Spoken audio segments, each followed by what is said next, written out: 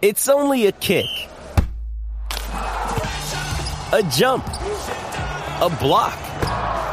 It's only a serve. It's only a tackle, a run. It's only for the fans. After all, it's only pressure. You got this. Adidas.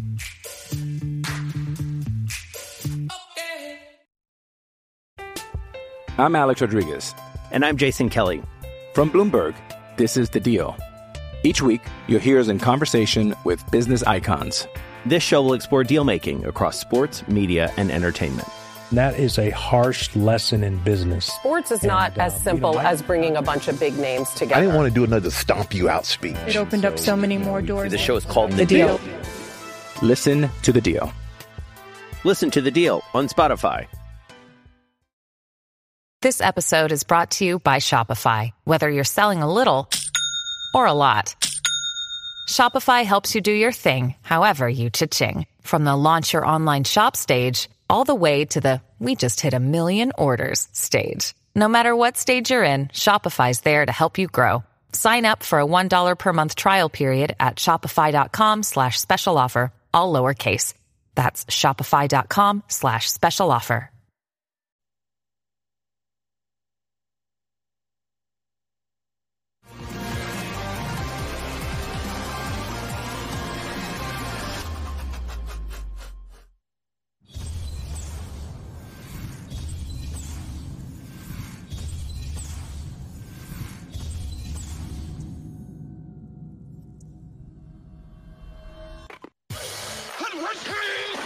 The Dave Hooker Show.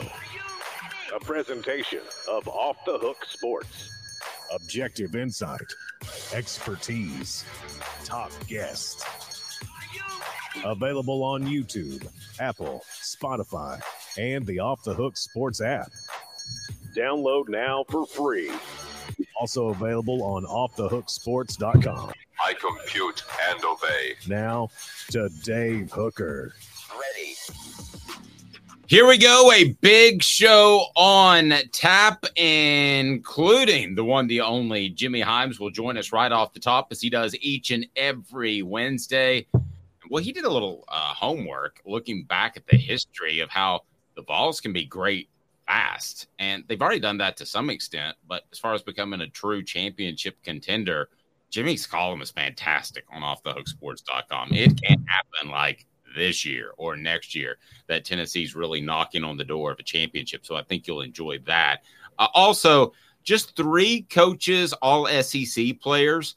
I want to get to that. I was a little bit surprised who else should be on there or could be on there. Tennessee's defensive backs rotation. Goodness gracious. We'll dive into that in a little bit. We talked about that earlier with Jimmy about maybe they're just not very good. We're also going to predict every game on Tennessee football's 2023 schedule. So I will go ahead and tell you I'm the worst at predicting games in the history of the world. So I hope Caleb's good at it because I think I do some things okay, but that is not one of them. Also, we'll predict the SEC standings. I am decent at that. And if you watch the Netflix thing on the Gators, I'm sorry. You can never get that time back, because it was a propaganda film to the nth degree. I do want to lead the show off. If you haven't watched the Cooper Mays ball report that is on our YouTube channel, again, I'm being respectful of the policy of not releasing injury news. But I think if you watch that, it's going to become pretty evident that the timeline of 2 weeks was incredibly optimistic when that was offered up by Josh Heupel. I'm not going to get into the specifics of the injury, but this is something you have to be sure and get right now. You do not want this dragging into the season. And I'd mentioned maybe resting until Florida. I think that that's a real possibility. That is not anything that Cooper Mays said. There is just a lot of unknown. And I'll give you as much info as I can while respecting him and their policy, because we appreciate the relationship with Cooper. But I'm just going to tell you that there is a lot of unknown in that camp right now about when he can return. So that's pretty unsettling, I know. I will say this. I think that Ollie Lane has come on as of late as his replacement, and Addison Nichols just needs to get tougher. From somebody within the program, he's got to get tougher. He's the most physically gifted to take over at center, and he is not ready to do that. Has had some not so great practices lately. Jimmy Hyams, the one, the only. He's a Hall of Famer, and any possible Hall of Fame you can name. As a matter of fact, I sent bios. Caleb, you owe me a bio. I need bios for the website, and Jimmy's, man, pretty darn strong, like 5-time Sports Writer of the Year, and he is fantastic. You know him well, formerly of the Sports Animal. He is retired, but nice enough to join us on Wednesdays. Jimmy, how are you, sir? Dave, I'm doing great. Caleb, how are you doing? Pretty good. How's it going, Jimmy? Good. Let's get started with your column, because it seems like the common notion was, and maybe we got this from coaches, it takes 4 or 5 years to rebuild a program. You're not going to be able to do it in 2 or 3 years. And I know that NIL and the transfer portal has changed that, but really, historically, that hasn't necessarily been the case if you've got the right coach. That's exactly right, because I went back to look at what Josh Heupel has done. I think what Josh Heupel has done is one of the great turnarounds we've seen in college football over the last 25 years. And that factors in the fact that over 40 players left the program between Pruitt's last season and then Heupel taking over. So you had that attrition. You also had self-imposed 12 scholarships. But for him to take a bunch of guys that were not thought to be that good, cast-offs from a variety of schools, players that were very unproductive at Tennessee, like Cedric Tillman had 8 catches in 3 years, and for him to do what he did with that group and then to win 11 games the next year was phenomenal. But we saw Steve Spurrier go to Florida, and they were not very good when he got there, and he won. He actually had the best record in the SEC his first year there, and then I think he won like 19 games his first 2 seasons. We've seen a lot of coaches. Nick Saban did it 2 places. He did it at LSU, which was horrible when he got there, and he won the SEC in year 2, and then he did it when he got to Alabama. So we have seen a lot of turnarounds. Even Terry Bowden took over an Auburn program. They had consecutive 5-win seasons, and Bowden's first year he goes 11-0, and they're on NCAA probation. So we've seen quick turnarounds, but I think what Heupel has done under the circumstances would match just about any turnaround we've seen over the last 25 or 30 years. Jimmy, I'm with you on that. I've actually been a very big proponent of you pretty much know whether or not a coach is going to work out by year 2. If everything I've seen of any successful coach, they've had one successful year by year 2. Where I want to ask a little bit of concern is that I have seen the other way happen though, where coaches make a big splash their first year and then never replicate it. The 2 that come to mind are Kevin Sumlin in 2012. Coming in, going 11-2, Heisman winner, and Johnny Manziel, and then Gus Malzahn in 2013. He took over a 3-win Auburn team and won the SEC the next year with Nick Marshall. How can we be sure that Josh Heupel is not in danger of going down the route of Malzahn or Sumlin, as opposed to Spurrier? I'd even throw in Gene Chizik. It might have been year 2, but he won a national championship, and then he got fired not long after that. So here's the big difference. Josh Heupel's smarter than any of those 3 we've talked about. He just is.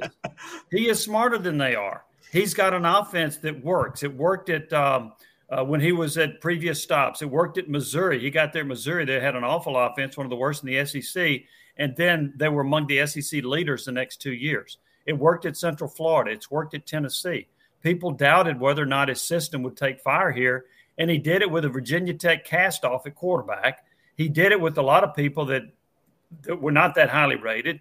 I mentioned Cedric Tillman had 8 catches in 3 years. He turns into an all-SEC player.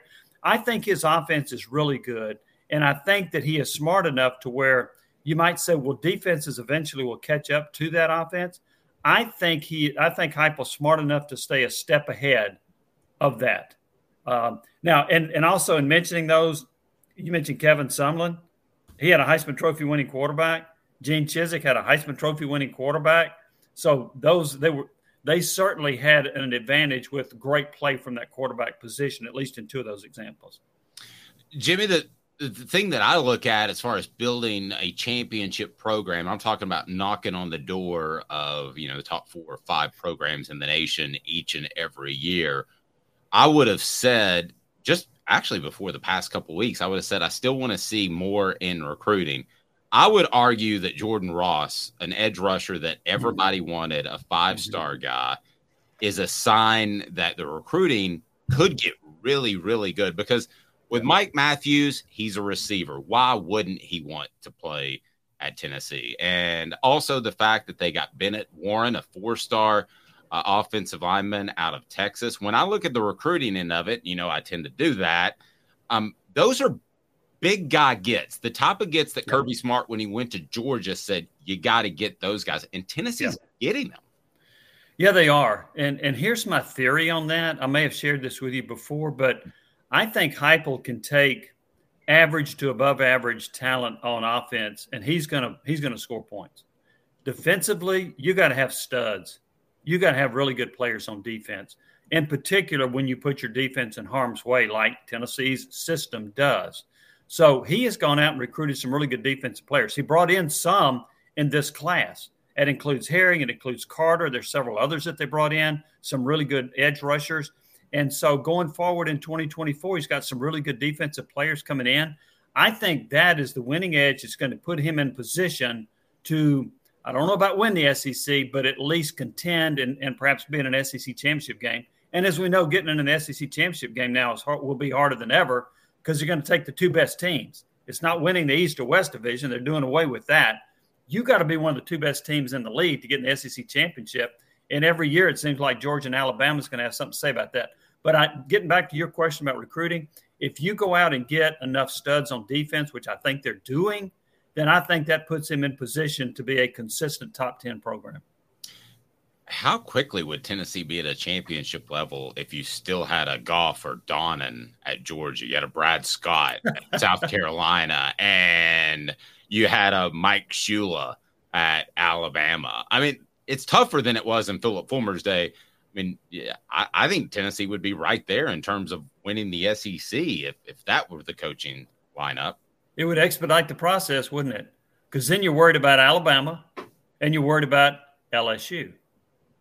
And so that would be your 2 main contenders. If Florida, depending on what coach you had, because you had Spurrier and Urban Meyer, they were pretty darn good at that time. But I think Florida, though, they're just not very good right now. Will they get it back with Napier? I don't know. He might be a stopgap coach. But yeah, if you had those guys at Georgia, that would make it a whole lot easier for Tennessee. No question. We refer to Ray Goff a lot of times as drunken Ray Goff because Jeff Coleman on our Celebrate 98 series said he showed up to recruiting at his house hammered. So sometimes we'll refer to him as drunken Ray Goff. Just in case. I thought that was Mercedes Hamilton who said that. It was Mercedes that said that. I'm sorry, I got the wrong guy. But he was intoxicated. Today's tough question is now, and it deals with some preseason awards that the Vols have received, but maybe slide it a bit. Today's tough question. Take a side. Take a stand. The Dave Hooker Show, a presentation of OffTheHookSports.com. All right, so 3 players were named on the coach's All-SEC team. Brew McCoy on the 2nd team, Javonte Spraggins and Cooper Mays on the 3rd team. All 3 were on the media's All-SEC, along with Joe Milton, the 3rd. Who else should be on there? And this is brought to you by Zen Sports, the new sports book in Tennessee, revolutionizing the way you earn sports betting rewards. That means no more deposit bonuses that turn into deposit nightmares. On Zen Sports, what you see is what you get. And with their cash rewards program, you get a lot of cash. For a welcome bonus, earn an unlimited 5% cash back on your betting volume for your first 15 days when you sign up with promo code HOOKED, HOOKED. Got to be all caps. I figured that out yesterday. That's right. Unlimited 5% cash back. Keep betting, keep earning with up to 3% cash back on your betting volume every month after that, and refer friends to earn a percentage of their betting volume as cash rewards too. Zen Sports bringing the cash back to Tennessee. So if you bet big on sports, you want to be betting on Zen Sports. Zen Sports betting just got better. So what player would be next in line to get on one of these lists, Jimmy? If you had to pick just one, then we'll dive a little bit deeper into some more. Well, with apologies to Caleb, I'm going to go with Aaron Beasley because he was terrific against Clemson, a game that shouldn't have counted. I understand that. The Orange Bowl never happened. Tennessee's record was actually 10-2. I get that. But I'm going to go Aaron Beasley. I thought he was terrific against Clemson. He played his natural position of weak side linebacker. They've got now Keenan Peely to play in the middle. It's going to free Beasley to make more plays, to make more tackles, to make more sacks. I had him on my All-SEC team, maybe second or third team with Lindy's. But he was very strong on my list. I got two others if you want me to share them now. Or no, go for it. Go for it. Omari Thomas, defensive tackle. I think he's a really good football player. He is going to help Tennessee's pass rush. He may not have a lot of sacks, but he's going to apply interior pressure. He's going to force the quarterback out of the pocket with his inside rush.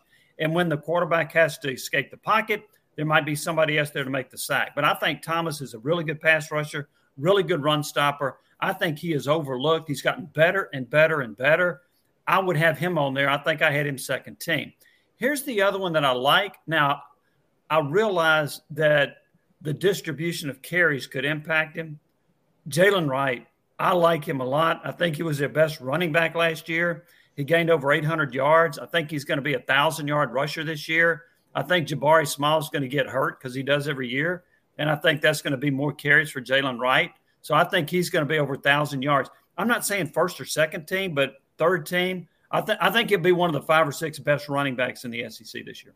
Caleb, what about you? If you were to pick 1, 2, or 3 that could be on this list, who would it be? Aaron Beasley. Come on, Caleb. No. I'm with Jimmy on Amari, though, but nope, it's not going to be Aaron Beasley because I think Arian Carter might become a bigger star than Aaron Beasley by the middle of this year at linebacker. Oh, okay. I've been saying that for a while.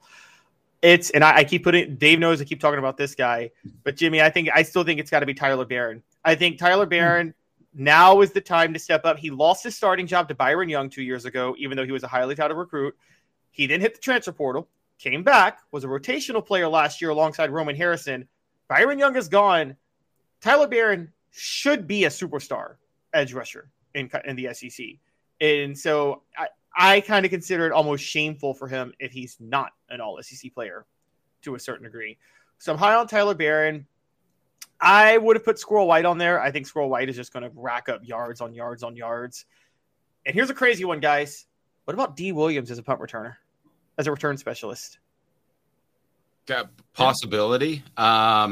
Yeah, I like how you say Squirrel White. It's almost like he hasn't done enough to get into the season. But Jimmy and I, you and I've talked.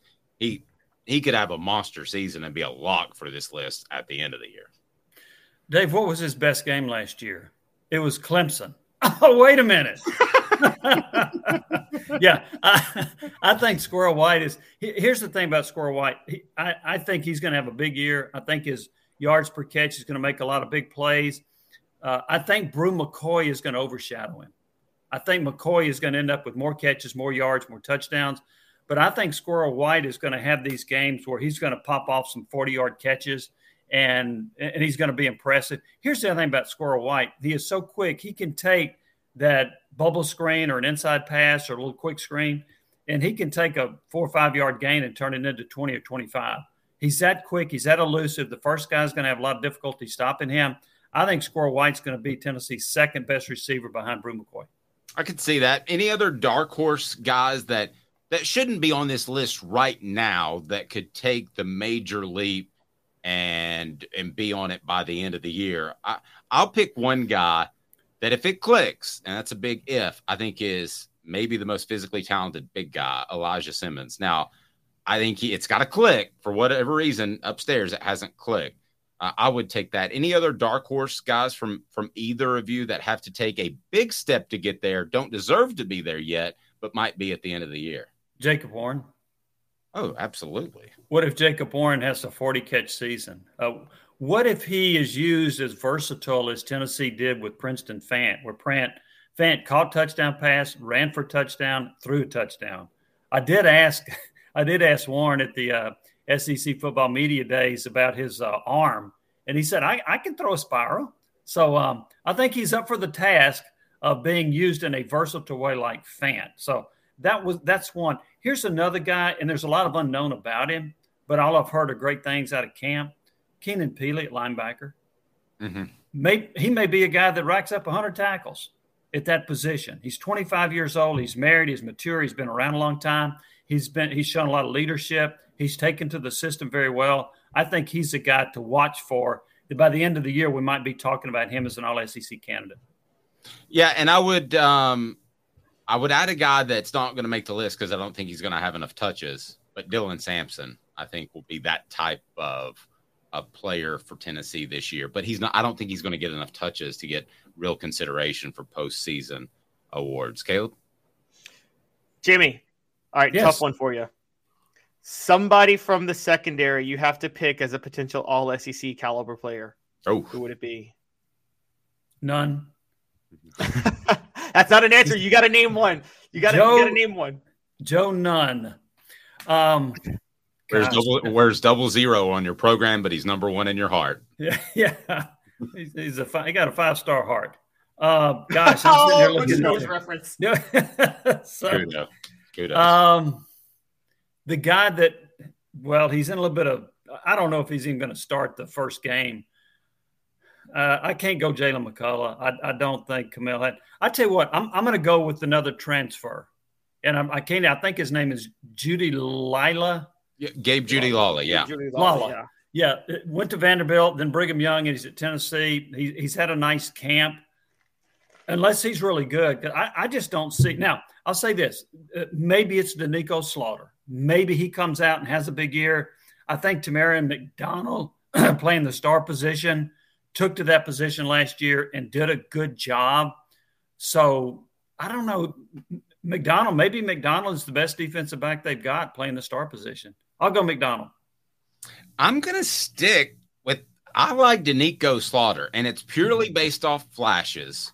And I realize I'm in the minority, but I've seen little flashes of Twitch that I think that he could be really good, and not just kind of good, but really good. Now, he's got to prove it, and he hasn't to this point, pardon me, on a consistent basis. But I guess I'm going to stay on that bandwagon. You mentioned Gabe Judy Lawley. The thing I loved about him, I don't know if you saw this quote when he started the season. He was like, I'm showing up. I don't care if I start. I don't care what position I play. I just want to win. And that culture is something that he came into and appreciated at Tennessee. So I thought that was an incredibly selfless statement to transfer. You've got to be thinking about the NFL to say, I don't even care if I start. Jimmy, that was pretty strong. Yeah, it is pretty strong. And it shows that they've got a good team player, and it shows that he's buying into the culture at Tennessee as well, which, by the way, I think the culture is outstanding over there, what Josh Heupel's been able to do. They need him to be really good. Okay, let's face it. I was talking to somebody the other day about, the secondary has a lot of depth. Okay, they had a lot of depth last year. There's a difference in depth and quality depth. Tennessee just had a bunch of players that did not have very good years. And that included a guy that I thought would be a good player for him, Jalen McCullough. I didn't think he played that well. Haddon, Turnage, some of those guys, every now and then they would flash. Now, you mentioned Slaughter. To me, Slaughter, he is a hard hitter. I like his tackling ability. I think his ball skills could improve a little bit. I think that's probably a pretty good pick as far as the potential of somebody that could break out and have a good year for Tennessee in the secondary. Well, let's go ahead and get to it. What will the Vols' defensive back rotation look like? So we have a rough idea now that preseason camp is over. They call it over the week before. I'm not sure why, but that's what they did with Josh Heupel. So, I mean, they're still going to practice a couple of days this week. It's not like they take a week break and go down to Panama City. But how do you think the defensive back rotation will look right now when they run out on the field in Nashville against Virginia? McDonald will be at the star position. I think Judy Lawley will be at one of the cornerback positions. I'm going to go Haddon at the other cornerback, although I'm a little bit concerned about that. Jalen McCullough at safety if he's there. A guy, and then Slaughter. Slaughter will be there. He should be one of the other corners. I should have mentioned him instead of Haddon or Turnage. The other safety, I think, is going to be Wright. Walker. I'm sorry, Wesley Walker. I think Walker will be the other safety. There are a couple other guys that could work in. I tell you a guy that I liked in practice, and I'm not sure where he stands. I was just looking at Phil Steele's depth chart, and he listed 20 defensive backs at Tennessee. He didn't have Christian Charles. I think Christian Charles is one of their more talented players. Now, another guy that could step up, I didn't think he played that well 2 years ago. He was out last year, is Warren Burrell. Burrell's a guy that's got some starting experience. Maybe he's made that step. Maybe he's improved in the secondary. He's a guy that could see some snaps. But I'll say this, I wouldn't be surprised if they play 8 or 9 defensive backs in the first game just trying to figure it out. That's a great point. And 8's a lot. You better figure it out by the time you get into SEC play. Yes. Well, guys, I'm going to just jump in. And, Jimmy, you're closer to the program than I am, so I take everything you say as gospel to a certain degree on this. So I do trust you, but I will say that I think Jordan Matthews is going to be a freshman who steals a starting job at cornerback at some point later this year. Yeah. I wanted to ask you, do you think one of the problems with Burrell or with some of these other cornerbacks, the reason they look so good, they're not good, but the reason they looked better in 2021 than 2022 was because there was no number one cornerback to guard the number one receiver. So they were all rotating, guarding the number 2 receiver in 2021. And with Alontae Taylor gone, there was just nobody to replace a lot that could actually handle high caliber receivers. Do you think that's kind of the big problem with Tennessee at cornerback right now? Yeah, I do. I think Taylor really helped them in that regard. I think that's a good point. And I'll say this, I wonder about their confidence level a little bit. I wonder about those guys. I think when you get burned enough times that you start to wonder whether you can guard anybody. So I don't know. I think they've got some guys with talent. I'm going to mention one other name of a guy that I've heard a lot of good things about. We haven't talked about him. Whether he can start or not, I don't know. But Jordan Thomas, he's a guy that they're pretty high on. So watch for him to get some playing time, if not eventually become a starter. The Matthews pick is I think he's the best freshman that they brought in, so he might end up winning a job. Some of these guys in the secondary have scars, and sometimes they've had difficulty overcoming those scars. The scars are still there. Matthews doesn't. So maybe he comes in a little more fresh and maybe has a more confident mindset. But I think that they don't have a number one cornerback that can go down there and shut anybody down. And I think that's been a problem. And here's the thing, too. When I watched them play zone defense, I thought they were horrible. But they're not really good in man either. So I don't know what they're going to do back there. I think it's going to be a challenge for Willie Martinez. That's really interesting. You say scars. So players that have not literal scars, but players that have had bad things happen to them in the past. And I do wonder about the mindset. If there's 2 positions that you can't go out there doubting yourself, it's corner and quarterback. And if you've got that from the get, you're just not going to win a lot of battles. Let's get to 4 downs, and it's brought to you by Andy Mason, AndyMasonRealEstate.com, as we look at Tennessee's defensive back rotation heading into almost game week. How is this just the middle of the week? We got to get rolling here. 4 downs, 4 questions, 4 answers. The Dave Hooker Show. 4 downs. A presentation of OffTheHookSports.com. So we kind of answered some of these, but let's get final say from both Caleb Calhoun and Jimmy Hyams, which we're so excited.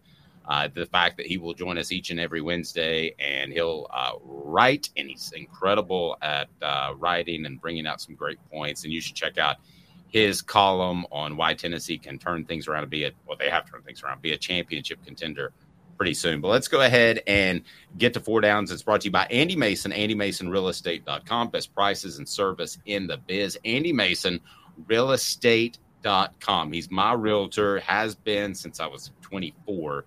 He should be yours. So let's get to 4 downs, and shout out to Coop. What down is it, Coop? Coop here. First down. Thank you, Cooper. Most improved defensive back, Jimmy, this year will be? Oh, I'm going to go Danico Slaughter. How about that? Okay. I'm going to Danico Slaughter, too. Most improved. Yeah. What about you, Caleb? I'm going Wesley Walker. Yeah, y'all don't. But is this improved? I don't know if you know this, Jimmy. He's the highest graded, PFF graded returning safety in the SEC. Wesley Walker is. What? Yes. Yes. He has the highest PFF grade of any returning safety in the SEC. Okay, who judged that? Who graded that? They asked me to do a freelance. Oh, okay. it was Pro Football Focus, and basically what they brought up was we underrated it because Trey Flowers played so banged up towards the end of last year. We know his situation. They used Wesley Walker a lot more, and he apparently got much more productive down the stretch of last season, and none of us noticed it. I think I know the answer to second down. That was an interesting note. I didn't know that about Wesley Walker. What down? Yeah, what down is it, Coop? Cooper Mays here. Second down. Thank you. John's so happy to bring us in on second down, doesn't he? And by the way, centers don't handle snap counts, but it's just funny. The best newcomer will be, we mentioned Jordan Matthews as one, Gabe Judy Lawley, but if you had to pick just one, Jimmy, let me start with you. Gosh, I feel like I might be stealing some of Caleb's thunder because I really like Arian Carter. I think. Oh, I was just talking. I'm sorry, just defensive backs. My apologies. Oh, defensive backs. I'm sorry, defensive back. A newcomer? Yes. Judy Lawley. Judy Lawley. Caleb, you want Judy Lawley? I'm still sticking with Jordan Matthews. I'm high on that Louisiana kid. I hear I'm you. high on Louisiana kids too. Yeah. How in the world did they get him out of Louisiana, by the way, which is the toughest state to recruit in if the in-state, and I'll say this till the day I die, if the in-state team wants you, it's the toughest state to get a kid out of. You can take Ohio State, you can take Miami, other places that have great talent, Georgia, but the toughest place, in my opinion, to get a kid out of, if the school wants you, is the state of Louisiana and LSU. How'd they get that cat? I don't know. I'm not sure how they got him. I give him credit for being able to. Every now and then you'll find somebody in the state who's got a tie to Tennessee or some uncle or parent or whatever went to UT or is from Nashville. I don't know what ties there were to get Jordan Matthews here. He is a really good player, and he's a guy that I expect to play a lot this year, but I don't know how they got him. I think the biggest recruiting get in Tennessee football history was a Louisiana kid. So Peyton Manning? Yes. Oh, I thought you were going to say Jansen Jackson. Sorry, off topic there. All right, what down is it, Coop? Tennessee center Cooper Mays here. Third down. I think the words routing number might have helped Jordan Matthews get to Tennessee. But do we give the linebackers too much of a pass, Jimmy? And Caleb brought this up to me last year in the second level of pass coverage, because we always point to the defensive backs, but there have been times where I thought Jeremy Banks and maybe a little Aaron Beasley last year looked a little bit out of sorts in pass coverage. Jeremy Banks was not good in pass coverage. He was a good tackler. He was good in run defense. He was not good in pass coverage at all. And I think Beasley was playing out of position, which is why he wasn't as productive as he could have been.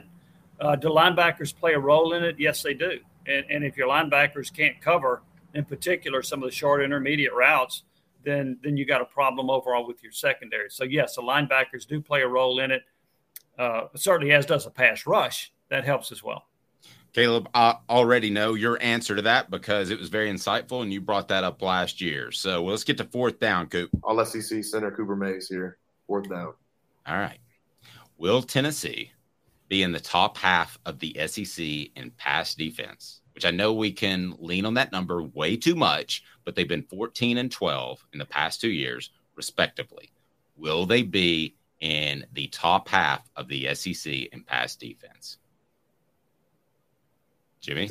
Oh, no. No, they won't be. And there are a couple of reasons why.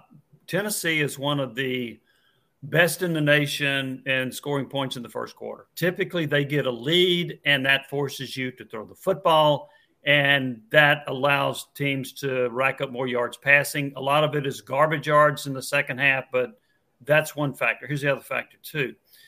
Tennessee, well, I'm not going to get into the defensive backs need improvement, no question about that. But here's the other factor. Tennessee last year, in many respects, sold out to stop the run.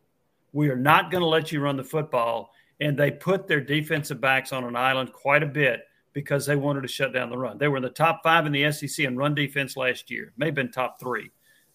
It's the best run defense they've had in a long time. So they sell out to stop the run. They usually get a lead. Other opponents are going to throw the football a lot. Tennessee will not be in the top half in pass defense. Caleb, if they're 8, is that good?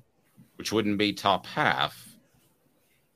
Everything Jimmy Hyams said is right, and it's what I said, and I think that it's why I said the defense was underrated last year, not the pass defense. But this defense could have Deion Grant, Dwayne Goodrich, our boy Fred White. We love him. Our guy Fred, our man Fred, we love him a lot. But they could have that 1998 defense, and the pass defense would not be top half in the SEC in this scheme and in this system. And the reason is it's very much like Jimmy said, with you get a lead in the first quarter, so there's a lot of garbage time. On top of that, there's a lot of possessions. You know, teams playing Tennessee are going to have, what would you say, maybe 4 more offensive possessions than they typically have in a game because Tennessee scores so fast and so quickly that I think they're just playing a lot more on the field. And as a matter of fact, I said this, again, they were in the bottom half in scoring defense and total defense last year. They were number 14 in points given up per play, though. They're very, very underrated overall. So, yeah, I think they'll be in the bottom half. I don't think it matters, though. Even if they were elite, they'd be in the bottom half. Well, here's the thing about last year's defense, in my opinion. So they had 13 games. They were bad in 3 games on defense. Only 3, in my opinion. Bad. They won 2 of them. They beat Alabama, and they beat Florida. They gave up 586 yards, and Anthony Richardson had a career game, and they beat Florida and Alabama. The other games, they were either average to pretty good. Now you say, well, Georgia scored 27 points. Okay, I get that, and they took their foot off the pedal. And I understand that. But that I can't call that a bad game. So to me, they only had 3 bad games. If they can limit it to 3 bad games this year, they'll be fine. Jimmy, I know you got a grandson in the house today. Yes. Go enjoy him and your family. And I love the fact that, yes, you're retired, but maybe semi-retired because we get to work with you. So thanks again. We will talk to you next week, and we look forward to whatever else you put on offthehooksports.com because it's always thought-provoking and great stuff. Thank you so much for being a part of what we do. Dave, I appreciate it. Caleb, I appreciate it. You guys have a great day.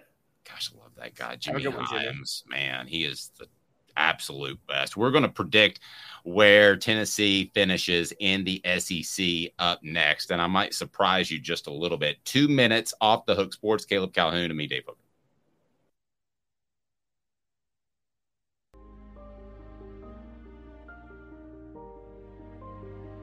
Our family has been creating one-of-a-kind pieces of jewelry in West Knoxville since 1986.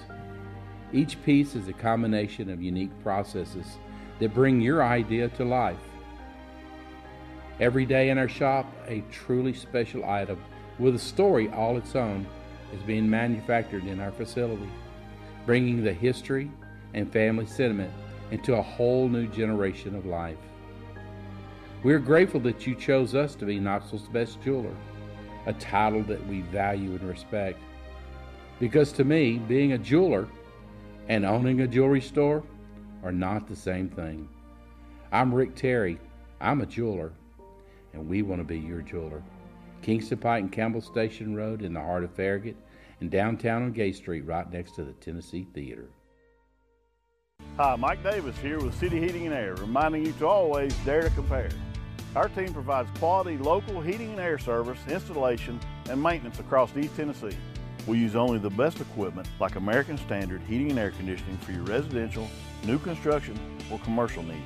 Honesty, dependability, and customer satisfaction have been the cornerstones of our business since 1961. City Heat and Air. Dare to compare. These mountains hold and defend a spirit far better than moonshine. A drink that holds flavor that becomes necessity. A hard cider made and relished by folk who are as hearty as they are legend. A refreshment that can only be found in one place. With a taste that makes you say, give me 3 bottles of the good stuff. Tennessee Cider Company, where necessity can be found. Hey, it's Kaylee Cuoco for Priceline. Ready to go to your happy place for a happy price? Well, why didn't you say so? Just download the Priceline app right now and save up to 60% on hotels. So whether it's Cousin Kevin's Kazoo Concert in Kansas City, go Kevin, or Becky's Bachelorette Bash in Bermuda, you never have to miss a trip ever again. So download the Priceline app today. Your savings are waiting. Go Go to your happy place for a happy price. Go to your happy price, Priceline. Who's this guy? Hello, who is it? The Dave Hooker Show, a presentation of Off the Hook Sports. What? YouTube, Apple, Spotify, and the free Off the Hook Sports app. Back to Dave Hooker. So I'll just be real honest with you. I'm kind of window dressing on this thing. Caleb Calhoun is the one who comes up with the great SEO titles. He's the one who cuts stuff up. So really, he's the motor in this race car. I'm maybe the paint job. And I know in our SEO title that we're supposed to talk about the Florida Swamp Kings thing, but it was so bad. Do we still have to? It was so bad. So bad. We'll go into it. I will talk about some of the positives, and to be fair, but it was terrible. I knew 3 minutes going in, and I was like, uh-oh, I've set aside this time. And I thought it was just going to be released one by one. Wouldn't you love to see Tennessee do something like that about the 98 team? And by the way, so they're calling, not to get off on a tangent, and I understand you want to move forward and you want to promote Josh Heupel and what they're doing and all of that. But they released the schedule of the homecoming game and the Champions Weekend. The Champions Weekend. This is not a celebration of the 97 SEC championship game, which is going to be the South Carolina game. This should be a straight-up celebration about the 98 team, end of discussion. Because that's the only time that's happened in do the math for me, roughly 75 years. It was 47 years before that. That's the 72 years. 72 years. It should be. They claim 67. 67 hangs in the banners at Neyland Stadium as a national championship. Yeah, but those dudes are all dead, so they're not going to show up. So, I mean, I know for a fact that a lot of those guys on the 98 team are going to kind of do their own weekend on the A&M weekend.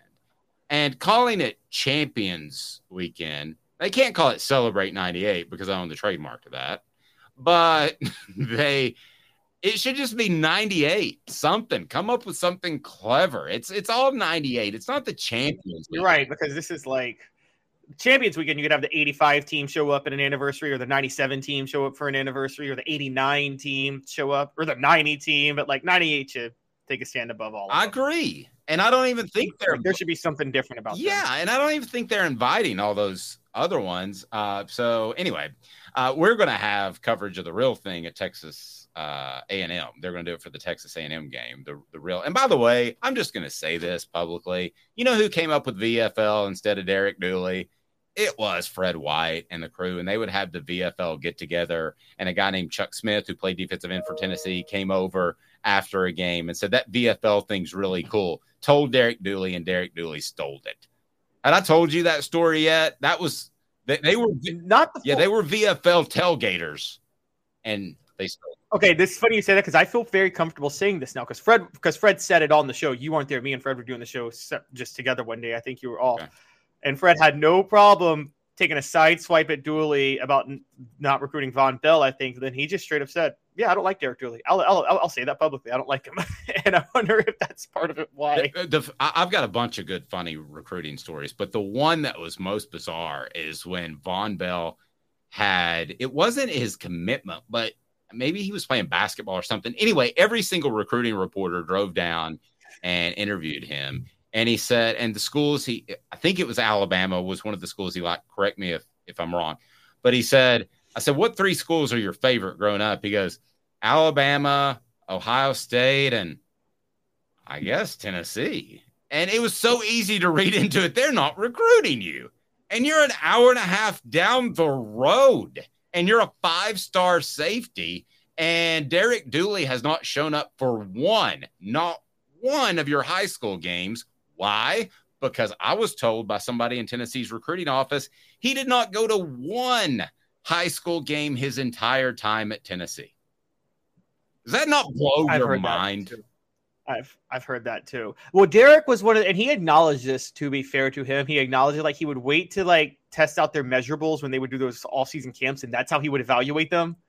But I'm with you. It's like, no, you still need to show up to the high school game just to be able to recruit them well. Now I'm wondering, Now, you could tell me, did he ever really have a chance with Jalen Ramsey? I don't know if he ever had a shot with Jalen Ramsey. No, maybe Jalen, to his credit, and Jalen, I think, has some character flaws, but Jalen realized that he was kind of a doofus pretty early. And, yeah, I don't think he ever had a shot at Jalen Ramsey. By the way, I discovered Jalen Ramsey. I was the first guy to ever interview him because his coach said, "Look at you." He said, "You need to talk to this guy." And I was like, "I'm here to interview Max Staver, who was like a 6'6", 260-pound quarterback who signed with Florida and never played because literally Caleb and I have better quickness and better feet than that guy did. No exaggeration. When he dropped back, he stopped. By the way, before we get to our predictions, are the days of Peyton Manning and guys like Dan Marino, are they over? Do you have to be mobile now, both in the college and NFL level? Or if Peyton Manning shows up right now, does he still have elite success?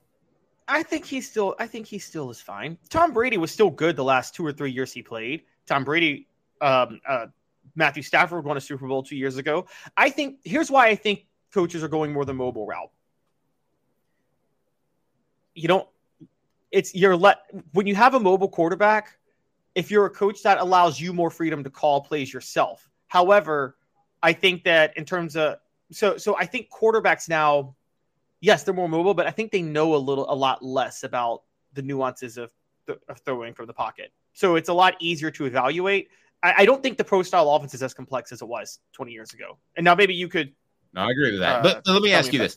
It's definitely changed. I think you would agree with this. It's changed from, I don't really want a running quarterback 20 years ago. You didn't. To, you better be able to move on a significant level. And Peyton really couldn't. And neither could Dan Marino. Yeah, I still think that could work. The thing that worked for Peyton, or definitely Marino actually pioneered this, but definitely Peyton and Montana actually even had this too, was the release. You just have to think quickly. If you get Peyton Manning, everybody talked about his great offensive line. I don't think he had that great of a line for his career. I actually think that Peyton he was so quick thinking after he snapped it that he got rid of the ball within 2 seconds and it didn't really matter. And so I think that's where you could get still a drop back passer. That's why I think Graham Mertz is going to be a disaster at Florida. I don't think he's not a Peyton Manning get rid of the ball in 2 seconds type of guy. I remember, to give you an example, I'll get just a quick story. Do you remember that 2011 LSU Alabama game in the national title when Alabama just blew them out after LSU had won in the regular season? It's the biggest defense I'll ever give of Les Miles. LSU fans were trying to blame him for not putting Jared Lee in the game and sticking with Jordan Jefferson. Now, Dave, you saw that Alabama defense and you saw Jared Lee play. There is absolutely no way Jared Lee would have done any better against that Alabama defense than Jordan Jefferson because Jared Lee had no mobility. And I will never forget an LSU fan I know coming to me and said, yeah, but there are drop back passers that don't need mobility. Look at Peyton Manning. I'm like, yeah, Jared Lee is going to think as quick as Peyton Manning on his feet. I mean, let me throw this at you. Peyton Manning would find a way to win, but guys like Bryce Young, maybe even Jalen Hurts, guys with mobility, might go above him in the draft. Yeah, right. He would find a way to win, right? If the draft, again, were held this year, Ryan Leaf would go ahead of Peyton Manning. No questions asked. But he was kind of a statue guy, too. I'm talking about the really mobile. But he had he was mobile. He wasn't like a runner, but he can move better than Peyton in the pocket, and he had a gigantic arm. And coaches are in love with gigantic arms. Josh Heupel would start Ryan Leaf over Peyton Manning. He would. I'm not going to necessarily argue with that. All right, here we go. So it's time for our predictions. So we put our predictions on offthehooksports.com. We're going to tell you exactly what Tennessee is going to do this year. So you don't even need to watch the season, but you just need to be a part of Off the Hook Sports. And we're live every weekday at 10 a.m. So it's that simple. So how do we want to break this down as far as our predictions? And it'll be Hank Kingsley if I agree with you. Hey now. Or it'll be Tracy Morgan if I disagree. That's crazy. And if you're really off base, it might be you suck. Yeah, got from Happy Gilmore. So, by the way, how was he allowed to do that and not thrown off the golf course? I don't know. Cinnamon. I don't know.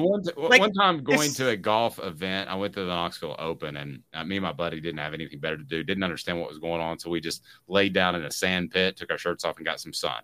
And then suddenly the ball was hit into the sand pit, and everybody started coming our way, so we had to run away. That's all I know. Oh my That's all I gosh. know about watching golf. I was 18 and got passes. Well, I know I don't watch it either, but I know enough that you're not allowed to heckle the golfers as they're playing. It's not like other sports. You can't heckle them. Like, you're told to be quiet. Yes. Which don't get me and Jimmy started on that, because I think you should be able to cheer the whole time and people would get used to it. But anyway. I think it'd make golf more fun. All right, here we go. Predictions. So how do you want to break this down, Caleb? You take the lead. You've got my predictions, and I'm going to let you lead off. So we're going game by game in our predictions, and we're going to determine who's right and wrong, and we're going to keep track of this, and I will be able to show Caleb what a great predictor of wins and losses I am. I'm really not. Predicting every game on Tennessee's football schedule. Let's start out with Virginia. Who you got winning that football game now that Tony Elliott has given the Vols some bulletin board material, because apparently he was going to be hired to be not only the head coach, but the athletic director and the president of the university. And that's not the case. Tennessee's going to win that game, right? Yes, Tennessee's going to win that game. Right. Austin P. That's a real tough one. They're going to win that trying game. to figure that They're out. going to win that game. Florida. We're both wins, but I think Tennessee's going to struggle because it's a night game on the road. And you enlighten me on this. Practicing in the morning works against Tennessee in that situation. Totally agree. It's your body clock. I saw it on the flip side for a lot of years when Tennessee practiced in the afternoon. They hated noon games. They did not want to play noon games. But I think Tennessee does get the win. Hey now. All right. You take me through the rest of the schedule. All right. One of the toughest games on their schedule, funny enough. UTSA, the Roadrunners. By the way, my high school was the Roadrunners. And my rival high school was the Roadrunners, Austin East. Really? Yeah, I think Tennessee wins that game, but that's not going to be like an Austin P showing up. That's not an easy one. But I got Tennessee winning that game. You? Yeah, I got them winning fairly comfortably. All right. Who's up next? South Carolina. I think that's a big-time revenge game. I think Tennessee wins that game easily. I do too. I think Tennessee absolutely blows them out of the water. I think Tennessee is helped by the fact that, and when we get to our SEC standings next, I will explain this, but they're helped by the fact that South Carolina has a horrible offensive coordinator. But yeah, I think Tennessee is going to blow them out. So these are like the two tough ones so there's South Carolina, and then there's Texas A&M right after that. This is the one that I struggled with a little bit. And my picks, I'm going to go ahead and tell you, are going to be boring, but I'm going to explain why. So I'm taking Tennessee to win this, and here's the one reason why it ended up being not as difficult as it was initially, and that's because they have an off weekend to prepare for A&M. So I take Tennessee to beat the Aggies, but probably in a closer game than you might think in Neyland Stadium. You?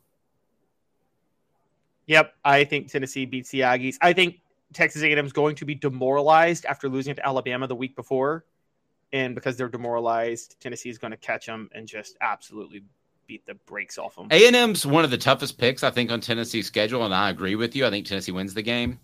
Hey now. But the reason it's difficult, if Bobby Petrino is able to provide some sort of structure to that offense and structure to that program, then suddenly they could be better than we think. On the flip side, if he and Jimbo Fisher, kind of like the Dave Clawson hire that Philip Fulmer made at offensive coordinator, if they don't see offense the exact same way, and only they know that as of mid to late August, then they could go south and be a bad team that comes to Neyland Stadium. I don't think they'll be just kind of in the middle for some reason. I think it's either going to go south or they're going to be better than we think. I agree, and that's why I have them going south. And Dave, one of the things we forget about this is even if they're meshed X's and O's wise, you and I know, we know Jimbo Fisher was forced to hire Bobby Petrino, and he didn't want to hire him. He did not want an offensive coordinator. How that's going to seep through to the players. I don't like to do the whole, how you are, where your mentality is for a game, but this is one of those where if you're a player, how can you mentally get yourself to play hard for these coaches when these coaches are at odds with each other? If they are. And I think they're at odds. I think Jimbo Fisher is like, I don't even care. No, I think he's about ready to do an Ed Orgeron and ride off into the sunset. Alabama, guys, be disappointed with me. If you want, you can go ahead and say this. You suck, you jackass. I think that's a revenge game for Alabama. I think that Alabama wins that game. But I think it's very close, and it wouldn't stun me at all with the fact that they're going back to a ball control offense. If Tennessee makes a couple of big plays in the second half or fourth quarter and ends up winning the game, would not surprise me. In my mind, this is a 60-40% chance Alabama wins the game. It's very close. But I've got Tennessee slipping up against Alabama. Yeah, I'm with you. Tennessee's going to lose to Alabama. And even though Alabama plays more ball control, I think what's going to happen this year, I think last year Alabama got caught kind of relying on Bryce Young to bail them out. And a lot of the other players who could have stepped up didn't. And I don't think you're going to see that this year. I think the same thing happened with 97 Tennessee, by the way. I think 97 Tennessee was better than 98 Tennessee. But I think 97 Tennessee, a lot of elite players were content to kind of let Peyton Manning carry them and bail them out when necessary. And then when 98 came and they realized they have to step up, they did a lot better. And then you saw it even more when Jamal Lewis went down. The rest of the offense was like, oh, we really got to step up. And I think you're going to see that with Alabama. Yep. Kentucky. Now, this is one of those games. I'm going to ask you at the end which win you picked for Tennessee that you don't feel great about. Kentucky is in Lexington. Alabama's going back to this ball control offense. They're always physical, but you would think they would want to be even more physical than they were last year when they were more of a spread look and have been since Lane Kiffin. I think this is a very challenging football game and not a gimme at all. I could see Tennessee being just a 3.5 point favorite, maybe 2.5 point favorite. All lines brought to you by Zen Sports as I predict ahead. Use the promo code HOOKED to get more cash back. But Kentucky at Lexington, October the 28th. Who are you picking here? I'm picking Tennessee, but we're going to go back over the ones I don't feel incredibly confident about, and this would be one. Yeah, I'm picking Tennessee, and I'm right where you are. Kentucky, not only is the game in Lexington, Kentucky's coming off a bye that week, and Tennessee might be coming off a hangover at Alabama. We don't know. I think what's going to help is there was a lot of talk last year about it, and look, I thought Tennessee was in danger of struggling with Kentucky last year. I think what they did that was smart was that's when they brought up the black uniforms and did the whole house. They found ways to keep the players motivated because Georgia was the next week. And I actually thought Tennessee was in danger of looking ahead of Kentucky to Georgia. They found little gimmicks to keep them motivated and focused for the Kentucky game. Being at Kentucky this year, I think the flow of the season up to that point will have the players conditioned to take Kentucky seriously because I think Kentucky's going to be good, really good leading up to that point. I think Tennessee will have refocused, having lost to Alabama, realizing they still have a lot to play for. They don't have to look ahead to anything because of the next game that we're going to get to. So I think because of that, they beat Kentucky. Yep. UConn next game win. Agreed. Hey now. Win. Yep. Yep. Missouri, that's in Columbia. You know what I think about Missouri, and Missouri fans now know what I think about Missouri. So maybe as much with my heart as my head. I just don't like that program. I got Tennessee winning. Hey now. I got Josh Heupel winning. Josh Heupel's never going to let anybody ever overlook Missouri. He wanted that Missouri job badly in 2020, and they gave it to Eli Drinkwitz. And so, yeah, Josh Heupel is not going to let him. But at Missouri with Georgia a week later, Missouri was very dangerous last year, and they have everybody back. To quote Lee Corso, closer than the experts think. Okay. Now, what about Georgia? Is that closer the following week than what the experts think? I've got Tennessee losing that game, but I haven't seen Carson Beck in action, so I'm not down on Tennessee in that game. I just would have to pick Georgia at this point based off what they've done, but my prediction could change by the end of September. Tennessee's going to win that game. Whoa, look at him. Look at him. Hey now. Tennessee is beating Georgia. And I will tell you guys why right now. I'm your Huckleberry. All right. Why? Tell me. Georgia, we saw this last year, was the most go through the motions undefeated team I have ever seen play football. I mean, it was one of those where it didn't seem like they wanted to play every week. To quote a former president, I think they're getting sick of winning, which happens to some teams sometimes. And they're going to get sick of winning throughout this season because they're going to beat everybody on their schedule in September and October because they'll fall out of bed and beat every team by 20 points. November's going to come. They got Ole Miss the week before Tennessee. I think if Tennessee doesn't beat them, Ole Miss could. So don't sleep on Ole Miss potentially beating Georgia. But going to Knoxville, Tennessee with the SEC East on the line, Georgia being such a go-through-the-motions program at the time, and Tennessee playing – guys, this is going to be the biggest November home game Tennessee football has ever played. Y'all heard that here first. I think you're right. The biggest November – yeah. Yes, the biggest November home game Tennessee has ever played. Try to find a bigger one. You got my thinking face on. I'm your huckleberry. I think you're right. Yeah, I'm trying to go back. What was that Notre Dame game in the early 90s? Was that was in November, but this is going to be bigger. This is an SEC with the SEC game, on the line. Yeah, I mean, and a potential national title on the line, and an SEC title on the line. Yeah, this is bigger. It's bigger. Yep. Last time a game was this big was Kentucky 1950 with Bear Bryant going to Knoxville. Nasty history by my man Caleb Calhoun.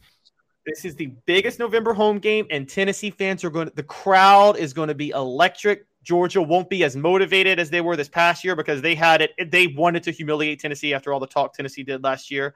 And I'm telling you, Tennessee is going to take it because of all of that. I am super boring because we've got them beating Vanderbilt, I'm sure, in the last game of the season. So I'm super boring. I've got Tennessee 10-2, sneaking into the college football playoff with 2 losses and not having to play in the SEC championship game. So I'm boring, but I want to ask you before we get to predicting the SEC standings, and I guess I've kind of given my mind away a little bit. What game that you picked Tennessee to win do you feel the least good about?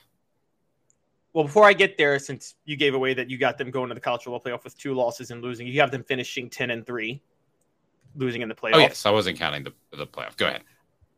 I've got Tennessee going 12-2. They're going to go 11-1 in the regular season. They're going to lose the SEC championship game, and then they're going to go back to the Orange Bowl, a New Year's Six Bowl this year, but not a playoff game, and they're going to win the Orange Bowl for a second straight year to finish 12-2. Because the highest-ranked SEC team not in the playoff is tied to the Orange Bowl this year since the Sugar Bowl's in the playoff. Okay. So Miami's not a bad place to go. That would be a good season. Some people wouldn't be happy if Tennessee didn't make a step in the college football playoff, but that's still 2 heck of back seasons back to back. I will tell you the one I don't feel best about, or I feel worse about than any of the others that I picked Tennessee to win, and that is Kentucky. With Kentucky, I think they're going to be a better football team because they're not going to hitch their wagon of Will Levis. And it's the week after you play Alabama, and you're usually banged up, and it's in Lexington. So out of the victories that I picked for Tennessee, I've got Kentucky as the one that I feel least good about. Well, because I went out on a limb, mine's pretty obvious on which one I feel least good about, and it would be the Georgia one. If you had to tell me Tennessee's going to lose one of the games I picked them to win, it would be Georgia. Is where I would go. But I mean, I got you. Okay, so you picked them. I got you. I'll follow. Yeah, since I picked them to beat Georgia. But if we throw out the Georgia one, I'm probably with you on Kentucky. It's Kentucky or Florida to me. I think Florida's bad. I just think that being a night game is a little scary. And if Florida can somehow sneak a win against Utah, I mean, then they're going to be real. If Florida beats Utah, how raucous is that stadium going to be when Tennessee comes to town, Dave? It's going to be pretty raucous, isn't it? Pretty darn raucous. Here we go. Our picks for the SEC East, the SEC West, and who wins the conference before it gets bigger. And it's about to do that with Texas and Oklahoma, and then things go crazy. In the SEC East, I've got Georgia winning the East. I've got Tennessee finishing number 2, followed by Kentucky over South Carolina. Still not sold on the Gamecocks. And then Florida at number 5, Vanderbilt at number 6, and Missouri at number 7. So, you know how I feel about the Tigers. What about you in the East? All righty. So on my end, I've got Tennessee winning the East. That's right. Since they're going to beat Georgia, guys, Tennessee is going to win the East. Look at it. I've got Georgia finishing second, Kentucky finishing third. Dave's favorite program in all of the SEC, Missouri, they're going to finish fourth. Yes, they're going to finish fourth. Yes, Vanderbilt is going to finish fifth. That's a marked improvement from Vanderbilt last year, and they might push for a bowl this year. Watch out. South Carolina is going to finish sixth. South Carolina has Spencer Rattler, but they also have a horrible offensive coordinator, and Spencer Rattler needs a good offensive coordinator. South Carolina has one of the worst offensive coordinators in the SEC, and that's going to knock them to sixth. And yes, Florida is going to finish last in the East this year. I think Florida is in really, really, really big trouble, Dave. Yep. No, I do too. Let's go with the West. We both have LSU beating Alabama, which would have sounded crazy right before Brian Kelly got hired, but we both think a lot of him as a coach. That program's continuing to grow, and Alabama seems to be trying to reinvent itself and not sure about which quarterback they're going to play. Last I heard, have you heard of an announced starter at this point? They don't have an answer. And now it's possible Nick Saban is employing gamesmanship, but Saban never struck me as the type to do that. Did he strike you as the type to do that? Well, he's not going to come out and say guy X is starting. Why would you? I mean, I wouldn't. I don't understand. I wouldn't say guy X is starting. So he may know if that's gamesmanship, but there's just, if you consider that gamesmanship, then yes, I think you would do that. I just consider that him basically saying that, why would I tell you? It may be a mobile guy, maybe a guy that's better with his arm. Why would I give you any insight to that? So LSU, we know, and the reason I picked LSU over Alabama is primarily the quarterback situation. Jaden Daniels, probably the best quarterback in the SEC. So I had to go with him. Very fluid runner. I think he's going to win a game for LSU that he shouldn't. So I've got LSU followed by Alabama, Texas A&M, Auburn, which may be a little bit higher than yours at number 4. Ole Miss, I built a relationship with Lane Kiffin, so I hope I'm wrong, but I've got just a weird feeling that the wheels are going to start to come off there because he has tried so hard to get more NIL money to compete with other SEC schools, and it's not there. I think at some point he gets disgruntled. I think at some point you've got the boosters there are going to get disgruntled that he keeps asking for more money. And he even tweeted something to that effect recently about how important NIL is. And the money's just not there at Ole Miss. So I wouldn't be surprised if this is the year the wheels start to come off for Lane Kiffin and Ole Miss. I hope not. But he'll be fine. I saw his tweet on National Girlfriend Day, and he seems to be doing well. And I think she's old enough to buy alcohol. Arkansas at number 6. Do you like how I worked that in there? That's a good one. Arkansas at number 6. I love Sam Pittman, don't we all? He's kind of like the Santa Claus of the SEC. But at the end of the day, what they do ain't terribly complicated. They're not going to be able to score points with a lot of teams in the SEC that run spread type stuff. So I got Arkansas at number 6 and Mississippi State at number 7. How do you? Are we exactly the same? And we did this. No, we're different. Okay, so you're looking at mine. Scroll down so we can see yours. And if you're watching on the audio channels, we've got it pulled up. Be sure and get on YouTube and hit the subscribe and like button. Guess who we get to visit with tonight? By the way, in the Celebrate 98, David Leverton, who will talk about his greatest play ever was tackling Peter Warwick in the Fiesta Bowl. It wasn't a punt. Wasn't downing somebody inside the 1. It was tackling Peter Warwick when he was going to score in the Fiesta Bowl. So your SEC West looks like what? All right, so I'm with you. LSU is going to beat Alabama. So LSU is going to finish first in the West, and Alabama will finish second. Dave, you thought you were high on Auburn? I got Auburn finishing 3rd. And I think Hugh Freeze is an absolute terrible person, but I got Auburn finishing 3rd. I'm so high on Auburn, I'm not writing them off beating Alabama in the Iron. I'm not either. Yeah.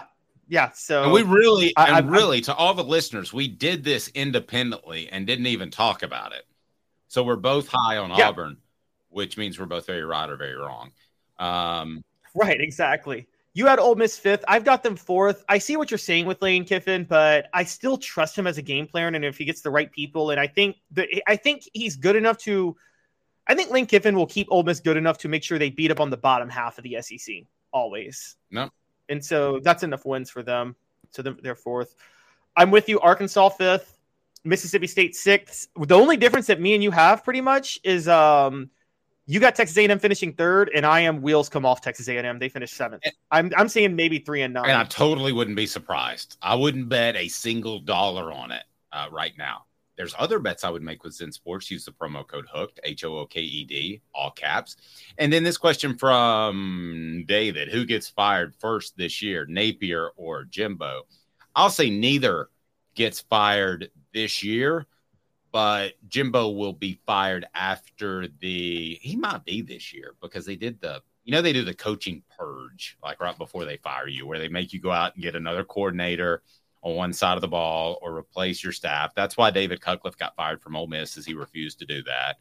So, wow, let's take out this year. Who gets fired first, Napier or Jimbo? It's Jimbo. He's got I the think big Texas buyout, A&M. Caleb. Texas A&M has got the second largest NIL collective in college football, only to Tennessee. I think they're going to cobble the money to buy out Jimbo Fisher, and they can't. And I think Florida's going to. I think Napier, even though I think Florida's going to be awful this year, I think that leaves it open to whether or not Napier gets fired. I've talked to a lot of people at Florida. Dave, you talk to a lot of people, more people at Florida than I do.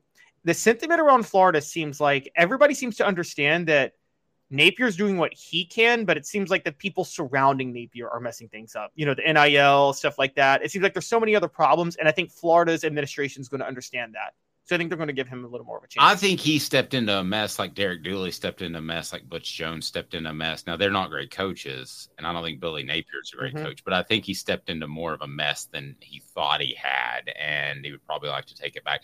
Look at my guy here, Michael Bush. We appreciate you being a part of the program. Be sure and hit that like and subscribe button. 0-1 Florida was a big late season game in response to what Caleb said, the biggest November game ever was Georgia this year. That's not what I said. Michael Bush, you need to listen to what I said. I said but you're still right. That game was in December. Yeah. That game was in December. I know. That's because they sent me to cover Florida that week, and I got a phone call on Monday night shortly after my flight land where my wife said, I got to tell you something, but I think I should wait till you get home. And I said, well, you're pregnant. I figured it out. And so I had to spend the whole week down there as the only Tennessee reporter, basically me and Andy Staples. It was the only other person I knew. And knowing that I had my first child coming on the way the whole week. And that was not my best week of coverage, Caleb. That's totally understandable. I was a little distracted, happy, sad. And look at this. I'll show you this. So my daughter got... Wait. I still have to correct Michael real quick. I said biggest late season home game. I didn't say biggest late season game because the SEC championship part's a big late season game. You could change it to biggest November game ever. I don't know if it's the biggest November game ever, though. Tennessee has had some big November games on the road. They just have never had a big one at home. So can I tell you real quick what I did when I got the call from my wife that she was pregnant? Got a big bottle of Maker's Mark. And coincidentally, for Father's Day, my daughter, who hates Kid Rock, wanted to make a statement by getting me a Kid Rock album. So I'm holding it up now because I keep it close to me. I went and bought this album, sat in the rental car, drank Maker's Mark, scared to death out of my mind, and jammed Kid Rock in the parking lot of the hotel. That's what I did. That's actually kind of hilarious. That's hilarious. I was scared to death. All right. The Kid Rock, the guy who said, I'm going to shoot Bud Light and then is now drinking Bud Light everywhere, just doesn't want to get caught doing it. Yeah, pretty much. And by the way, I talked to somebody who went to a show of his, and they had Trump start off with a little pep talk to get the crowd rallied. And no matter how you feel about Trump, this is pretty corny. He said, "Let's make America rock again." Wow. Cheesy. 90 seconds why Netflix is suddenly a PR agency for the University of Florida with Caleb Calhoun. I'm Dave Hooker. Candace, I was really heavy into the drug culture. I was selling drugs. I was just constantly in pain. I was missing like a good support system in my life. Candace has given me everything that I need in order to successfully have a wonderful recovery, in order to have a life that I didn't even know was possible before. And it's not just about me anymore, and I love that. I absolutely love it. You can take your life back. Call Cadis today. With all that sun, sand, and salt water, the beach is a very relaxing place. Unless you wear contacts. Ow! Open your eyes to the best the beach has to offer with LASIK vision correction from Campbell Cunningham Laser Center. Sports Treasures in North Knoxville is one of the South's largest sports cards and memorabilia dealers, featuring over 10 million sports cards from vintage to modern. Sports Treasures carries a full line of hobby boxes, singles, autographed memorabilia, Tennessee Ball collectibles, fan cave decorations, and so much more. See a museum full of collectibles at Sports Treasures, 4819 North Broadway in Fountain City, and Sports Treasures on Facebook. Sports Treasures, where the real sports fan goes to shop. What the? What was he thinking? Release the hounds. The Dave Hooker Show. Keep cool. A presentation of OffTheHookSports.com. I'm Alex Rodriguez. And I'm Jason Kelly. From Bloomberg, this is The Deal. Each week, you'll hear us in conversation with business icons. This show will explore deal-making across sports, media, and entertainment. That is a harsh lesson in business. Sports is not as simple as bringing a bunch of big names together. I didn't want to do another stomp you out speech. It opened up so many more doors. The show is called The Deal. Listen to The Deal. Listen to The Deal on Spotify. Caleb and I were kind of excited about that Swamp Kings thing on Netflix. And that was just awful. And the first word out of Urban Meyer's mouth was what?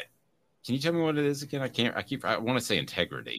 It was like a SNL skit. He said discipline. Yeah, he said discipline. He complained about the discipline of Florida when he got there. Yeah. So the only thing I took out of that, I couldn't make it all the way through. They released all four. And I want to twist this a bit into how fans might react, especially on our message board. So the one thing I thought was cool was the basically the wrestling drill where you got on top of another guy and his job was to crawl. I've never seen that drill before in my life. Did you see that part of it? Did you stick through that? Yeah. Boy, that looks really hard. I mean, there were guys vomiting and that whole 9 yards. But they didn't mention the Aaron Hernandez murders. They didn't mention Cam Newton stealing laptops and throwing out a window, if I remember correctly, got kicked out of the program. They just barely touched on the Ronnie Wilson AK-47 issue where he shoots a gun up into the sky. Chris Rainey, no mention of him texting his girlfriend time to die. Heavily features Brandon Spikes with no mention of his attempt to gouge a player's eyes out. Doesn't even question the phoniness behind the Urban Meyer stress narrative, which that was. But let me ask you this. The average SEC fan, would they take that right now to win 2 national titles? Would they take all that crap, for lack of a better term? Would they take all that to win 2 national championships? Yes. And who can blame them? I mean, we have to be honest here. Look, I don't think anything lowly of these people's character, but it ain't like the 98 Tennessee team didn't have a lot of people getting in trouble too. That 97-98 period. I mean, they did afterwards, especially. Yeah, there are. I mean, look, we have to bring this up, and I'm not judging them personally, but there are 2 people that have gone on our Celebrate 98 series that have had some serious traffic incidents that have been involved in. Leonard Little the year before was involved in a very, very serious fatal traffic accident. Jamal Lewis went to prison for 4 months, I believe. Travis Henry is in trouble for unpaid child support or something like that, isn't it? Yes, he's but like, yeah, that there are a lot of issues that were on that 98 Tennessee team as well. Now, I don't think the sociopathy was there that was on those Florida teams. Florida did not care that they were this way. And I think that was a little bit of the difference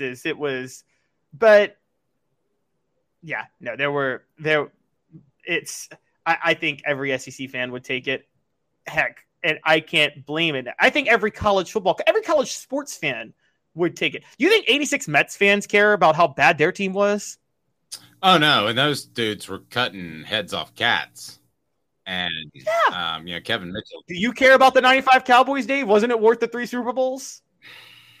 I will be honest with you. That crossed the line. And here's the argument I want to make. The 95 Cowboys team was so out of line and so crazy and so insane, and the lack of discipline showed up on the field that I almost rooted for the Steelers in that Super Bowl. Almost. And I'm a diehard Cowboys fan. And they did the onside kick. They had a really good group of guys. I have a lot more respect for Bill Cowher than I did Barry Switzer at the time. So if you're going to ask me, as a guy that graduated from the University of Tennessee, and you're saying, hey, Dave, you can have this. You can have all these troubles, and Tennessee's going to win 2 national championships, which is going to be great for your business, and it would. Or you can take your chances with Josh Heupel, and he might not win 1. He might not win an SEC title. I'll be honest with you. I would take my chances with Josh Heupel. I like the fact that when I talked to Cooper, and that's on our YouTube channel, The Ball Report with Cooper Mays, I like the fact that he said, and he kind of hinted around this, and I'm paraphrasing a little bit, that the coaching staff cared about him. It's an injury that perhaps another coaching staff would have said, you can play through, get it done, get through the season. They didn't do that. And I've got an awful lot of respect. It sounds like kissing up if I were to tell Josh Heupel that, but I've got an awful lot of respect for that culture. And I remember when I went to somebody at the University of Tennessee and I said, I want 2 players to work with, and here are my 3 criteria. I want a starter, I want a good talker, and a guy that's not going to get arrested. Well, this was when they're coming off Jeremy Pruitt, and the person said that might be difficult. As it turns out, it hasn't been. Jacob Warren's been fantastic. Cooper Mays has been fantastic. If you come to Tennessee and you get in trouble, we've seen that before with the running back that transferred in August with some other players, you're pretty much out the door really quickly. And we've seen one significant issue with a significant player in Jalen McCullough, and there's so much gray area there that maybe he didn't do anything wrong. I'll take this. Okay, would you take it from a fan's perspective or a journalist's perspective? All the above. Okay, from a journalist perspective, I'm going to be so selfish. I would take the Urban Meyer 6 years and won the national championship. From a journalist to be able to cover stuff like that, I don't know, man. That's when stuff gets hairy like that. It's really contentious. It can cause a lot of stress in your life. I mean, I was around for the 2005 season, the 2008 season, and that had to be and it's. But if you're doing what we're doing and we're trying to grow a show, and the program we're covering is going through what Florida went through with Urban Meyer, national championships get you coverage, and that level of. And by the way, the thing is, guys, if Tennessee was doing what Florida was doing in the mid to late 2000s, if they start doing that and we're covering them, I know it would be good for our show, because I know Dave and I would be the first people to call it out every single day on the show. We wouldn't do what this documentary did, which was, and by the way, then Dave and I would have gold for our own documentary like 10 years later, and we would do it right. And yeah, the whole thing was just an embarrassment, and it makes me not want to watch anything that Netflix produces in terms of sports content ever again. And I don't know if they know that. They're probably tone deaf to that. But I would highly suggest watching Winning Time, that we all know is loosely based on facts about the Lakers, or go watch the Bill Walton documentary, which was phenomenal. And we forget about that. I'm older than you, but even my age and your age, you forget about how great Bill Walton was in college, one of the top 5 players of all time, and would have been one of the top 50 players easy in the NBA if he didn't get hurt. Go watch that. Don't watch Swamp Things or whatever. Rank propaganda for Urban Meyer. That's Amen. what this was. And he's sitting there, and the off-putting thing is he's sitting there in shorts, and I knew from the get that this was going to be a puff piece. He's sitting there in shorts like he walked off the golf course. He okayed the interview. When I even just saw him being interviewed, I was like, this is going to be a puff piece. And this would have been like one of the best 30 for 30s I ever watched was the one on the SMU scandal in the 80s, the Pony Excess. Could you imagine if they did a documentary on those SMU programs and didn't mention that they got the death penalty or that they didn't pay players or get in trouble for it? That was this Florida documentary. Yeah, this was about the greatness of that team. This was not about the faults of that team. Let me ask you this. Who's the worst head coach in the history, or since you've been covering the SEC? Is it Urban Meyer easy? Who's even second? Worst person to be a head coach? Yes. He's in the SEC right now, and he's Hugh Freeze. Like, Hugh Freeze is a horrible, horrible human being. You would take Urban Meyer over Hugh Freeze, right? No, because of what I've told you that Hugh Freeze has been accused of doing at Briarcrest. I've never heard of Urban Meyer doing anything inappropriate with somebody underage. I'm just going to leave it at that. And that's true. But he fostered, in some ways, Aaron Hernandez's malfeasances that led to. That's true. And let's not forget, there was also this coach at Penn State who might be the worst and biggest fraud in the history of college football coaches, who knew there was a pedophile on his campus and just did not care. And at the same time, would chant victory with honor after every win. Gotta love that one. It's elite company, Urban. So I will say this to be fair, there are a couple of interesting things. If you guys want to watch it, if you guys want to torture yourself, the most interesting parts of it, and I told Dave this off camera, it does bring up Tim Tebow and how close he was to committing to Alabama. Dave, how much does the landscape of college football change if Tim Tebow commits to Alabama and not Florida? Changes tremendously. Urban, first of all, they go to more of a spread look, I think, earlier. They don't wait for Lane Kiffin. And I think Urban Meyer gets fired at Florida. I think if he didn't get Tim Tebow, he was on the outs. The thing was so stupid, too. He also said, well, I was at this diner, and this guy came up and said, hey, have you thought about recruiting this Tim Tebow guy? Like he hadn't heard about him. And he goes, that was so ridiculous. I'll look into him. If you haven't heard of Tim Tebow by his sophomore year, you're just an imbecile. I knew about And they also, I did too. And you were covering, I wasn't even covering recruiting. I was just a college football fan in high school at the time.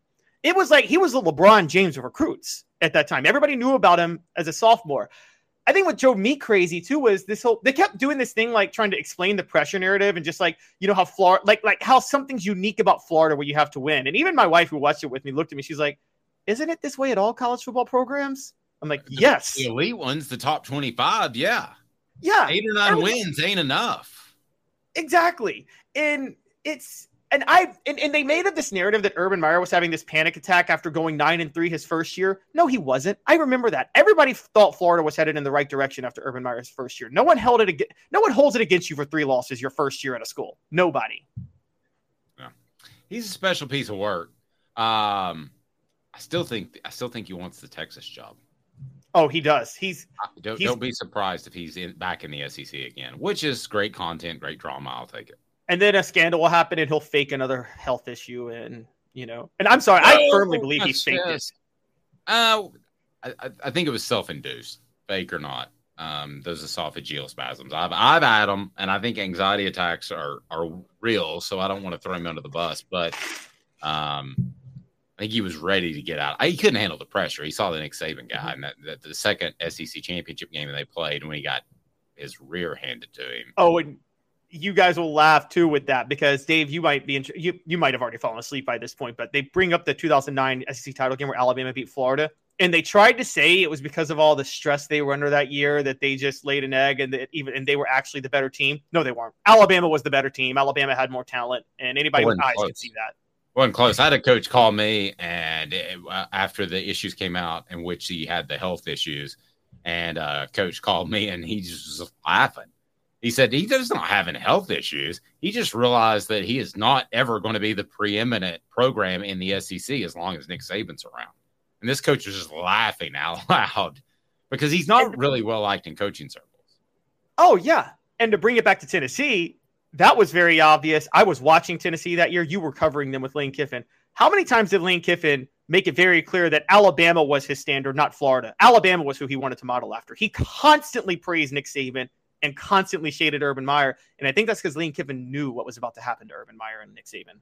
Yep, good point. He's Caleb Calhoun. I'm Dave Hooker. Please hit the like, subscribe, and share button. We want to be a part of what you do.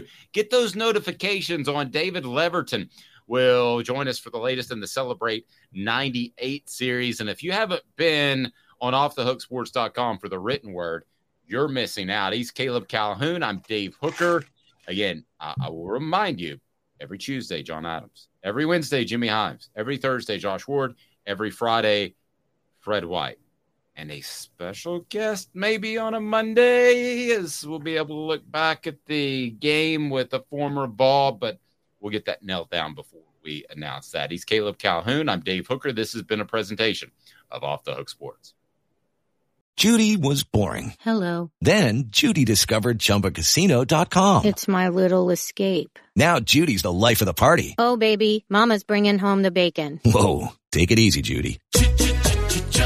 The Chumba life is for everybody. So go to ChumbaCasino.com and play over 100 casino-style games. Join today and play for free for your chance to redeem some serious prizes. ChumbaCasino.com. No purchase necessary. Void where prohibited by law. 18+ terms and conditions apply. See website for details. It is Ryan here, and I have a question for you. What do you do when you win? Like, are you a fist pumper, a woohooer, a hand clapper, a high fiver? I kind of like the high five, but if you want to hone in on those winning moves, check out Chumba Casino. At ChumbaCasino.com, choose from hundreds of social casino-style games for your chance to redeem serious cash prizes. There are new game releases weekly, plus free daily bonuses, so don't wait. Start having the most fun ever at ChumbaCasino.com. No purchase necessary. VGW. Void where prohibited by law. See terms and conditions. 18+. Step into the world of power, loyalty, and luck. I'm gonna make him an offer he can't refuse. With family, cannolis, and spins mean everything. Now, you wanna get mixed up in the family business. Introducing The Godfather at ChumbaCasino.com. Test your luck in the shadowy world of The Godfather slot. Someday, I will call upon you to do a service for me. Play The Godfather, now at ChumbaCasino.com. Welcome to the family. No purchase necessary. VGW Group. Void where prohibited by law. 18+. Terms and conditions apply.